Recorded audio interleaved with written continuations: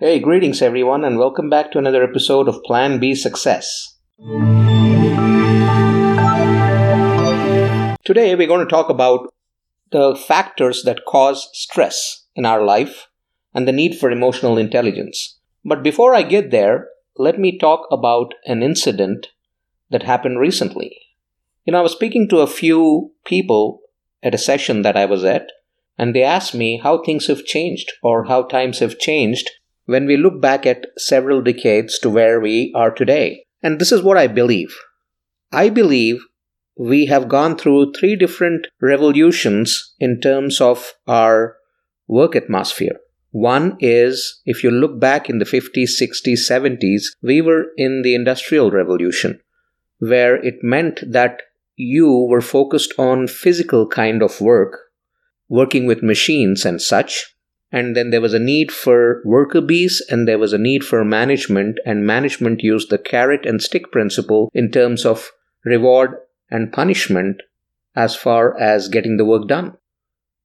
And it was important for people to achieve their livelihood through the means that were available at that point in time, so they were basically trying to make ends meet. After that, in the 90s and the early 2000s came the information revolution. And when we look at that age, the people then were working with information. They were working with data in different formats. And the kind of work that they did was more in order to ensure that they earned a decent livelihood. So it was about their standards of living at that point in time that they cared about and how they could make sure that they had the right standards of living. That's what they did. Again, management and the worker community changed at that point in time, and the carrot and stick approach that was there before would not hold good in this atmosphere. It was all about people understanding their own skills and then management actually looking at motivating their staff in terms of utilizing their skills to the best potential possible and then rewarding them for outcomes. After that, where we stand today is within the social media revolution, where we have platforms that aggregate people by the millions and billions, and then everybody is working on providing services, products to these people on these platforms and reaching out to them in order to do business. So when we look at the current generation, it's no longer about making ends meet or working for standards of living, but it's about meaningful living. It's about trying to lead the lives the way you believe are meaningful to you. And that's what we see with today's generations. So that's been the transformation of work when it comes to the last several decades. And as a result, also management. Now we talk about treating everybody on the same plane, whether it's managers or workers. Well, there's no more that distinction between workers and managers. It's the more skilled you are, the better off you are. That's where we stand today. Coming back to what I was talking about in terms of what we are discussing, the mind over muscle aspect of emotional intelligence. The reason I went through those several different decades of how work has evolved over time is that, again, going back and looking at 4 to 5 decades ago, the use of brawn over brain was prevalent and a necessity to make a successful livelihood. There was a lot of physical work involved. Times have changed and the brawn has given way to the brain. So now it's all about what you have in your head, and that's what matters to succeed at work and even in life. It's right between your ears.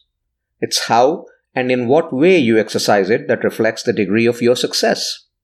As a result, you have to struggle with and manage stress constantly. So one of the factors, the side effects of today's generation, or as soon as this whole digital transformation started occurring, as soon as the information revolution started occurring, is the constant and incessant push of information.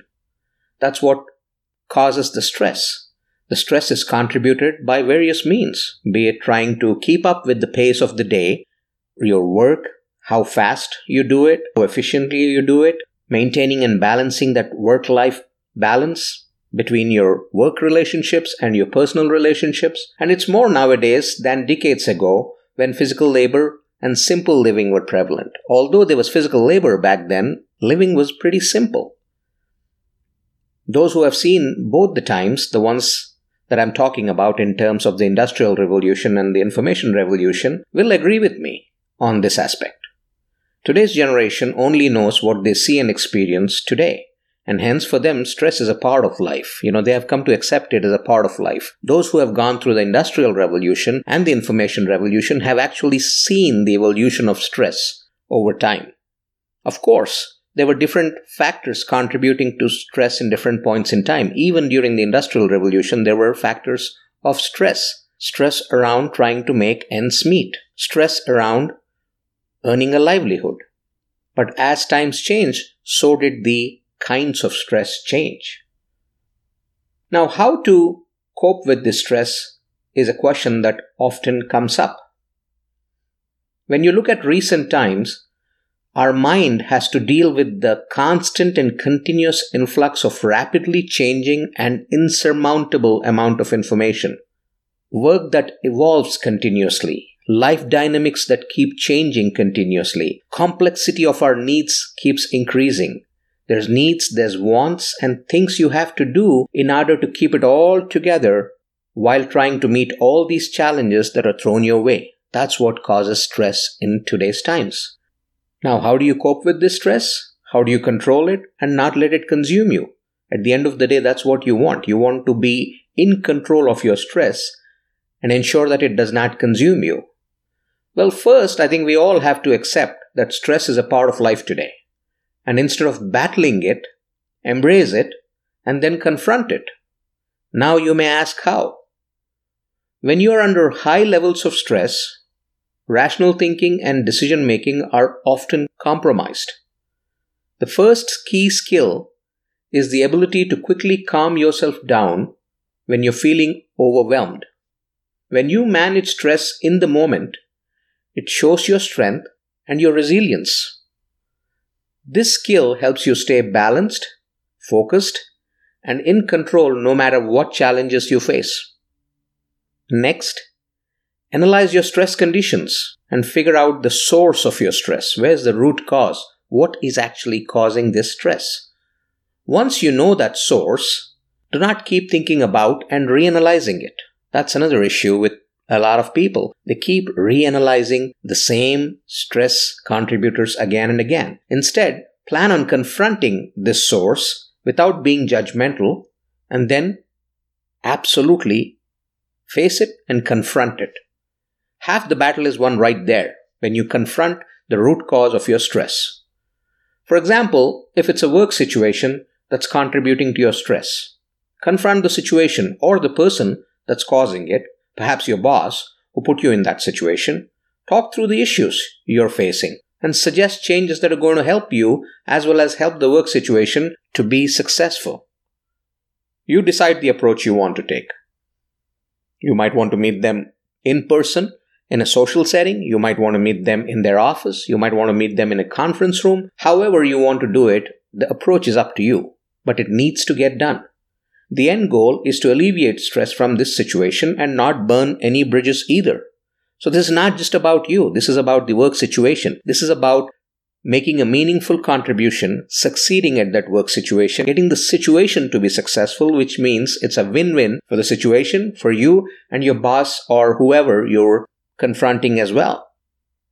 Hence, set a positive and persuasive tone to your discussions. So although you're talking about stress, you don't have to go and fight it out. You can still be persuasive while you're being positive. Be direct in your efforts to alleviate the stress. Don't beat around the bush, just be direct. Get it done. Remember that the end goal is to manage the stress, manage the situation. It's not about who's to blame. It's not about the work or the relationship. It's the stress that we're trying to manage here. It's about the end product of the work and to have you in a better place to contribute to that end result. More likely than not, you'll come out with a change to the situation that'll relieve you of that stress. And you will still have a win-win relationship between all the people that are coming together to ensure that stress is alleviated. Third, learn to live in the present. Do not stress over something in the past since you can't change it, or the future since you're not there yet. What you can control and make better is the present, today, this moment. Ensure that is stress-free and that you're enjoying quality time, whether at work or at home with your loved ones. Always make sure you're in control of your present. That's the only thing that you have in your control. Might as well be in total control of it and might as well enjoy the situation while you're there.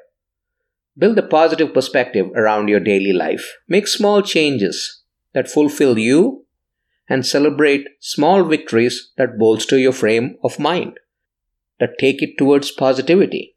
Small things can make a huge deal in terms of keeping you positive and keeping you upbeat.